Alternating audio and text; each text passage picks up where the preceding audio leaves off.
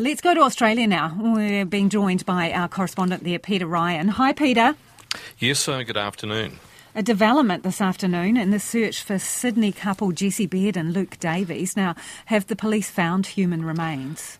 Yes, they have. We've just had a press conference a few minutes ago, but really this story has been captivating attention right across Australia, as you can imagine, and also obviously there in New Zealand. Jessie Baird, a former television reporter here with Channel 10, and his partner Luke Davies, a Qantas flight attendant.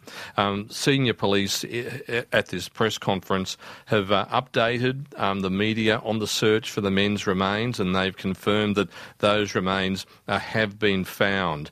The police officer, Beau Lemaire Condon, has been charged with 2 counts of murder and remains in custody, so the process of justice is underway, so we're obviously being very careful in the way that we report this. But just a short time ago, Detective Superintendent Daniel Doherty addressed the media in Sydney. Today, it's obviously a mixed emotion for the family. It's a very sad day for them, and we pass our condolences on to the Davies and Baird family. They have been informed by the investigators in relation to the location, we believe, of their loved ones, and about 11 a.m. this morning, homicide squad detectives attended the MRC at Silverwater, spoke to the accused. As a result of that, he provided assistance to the investigation. We were able to provide a location of where Luke and Jessie were. That's Detective Superintendent Daniel Doherty speaking here in Sydney a very short time ago, and as he mentioned just then, he confirmed that the alleged murderer, we should say, has been charged, but the alleged murderer did provide information on where the bodies were after an extensive search here outside of Sydney in Goulburn, which is on the southern tablelands, halfway between Sydney and Canberra, but also in the Royal National Park. So extensive searches involving many police.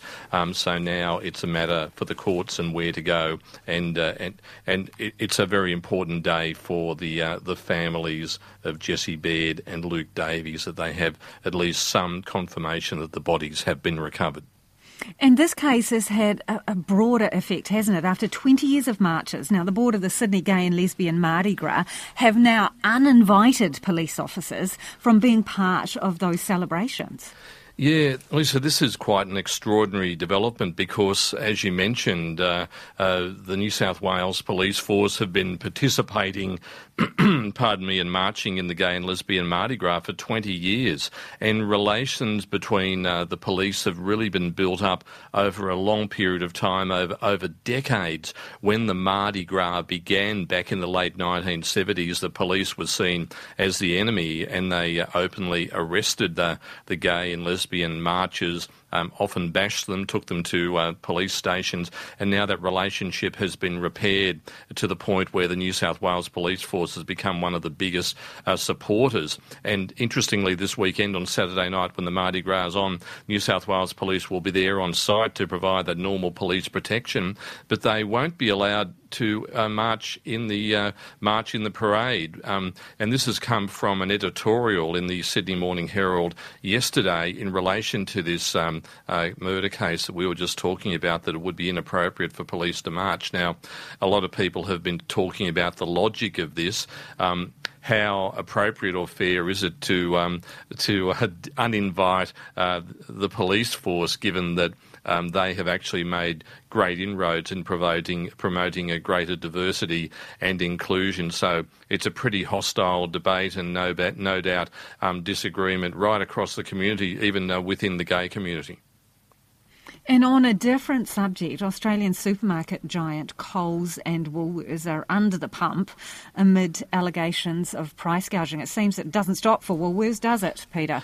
Well, that's right. It doesn't stop for Woolworths, and I was listening to you earlier about some of the rat problems that Woolworths was having at Countdown there. But yes, both Woolworths and Coles, the dominant or the two biggest supermarket giants in Australia, have been under a lot of pressure and allegations that they've been using rising inflation as a cover to push prices up, and allegations that they've been gouging prices, and consumers here in Australia, as they are in New Zealand, really feeling the pain and pressure from rising prices.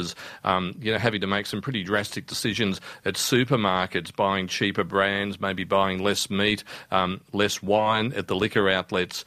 And there was an interesting, fairly controversial interview on the ABC's Four Corners program just last week, where both the chief executives, Brad Banducci and Leah Weckert, were interviewed, which is quite extraordinary, getting two major chief executives in a documentary program.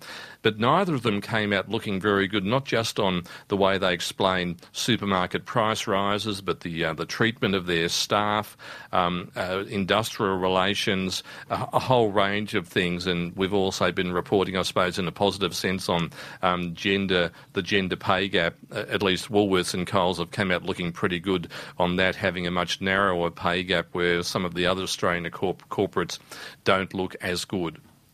Good to talk to you, Peter. Thank you for joining us. That is our Australia correspondent, Peter Ryan.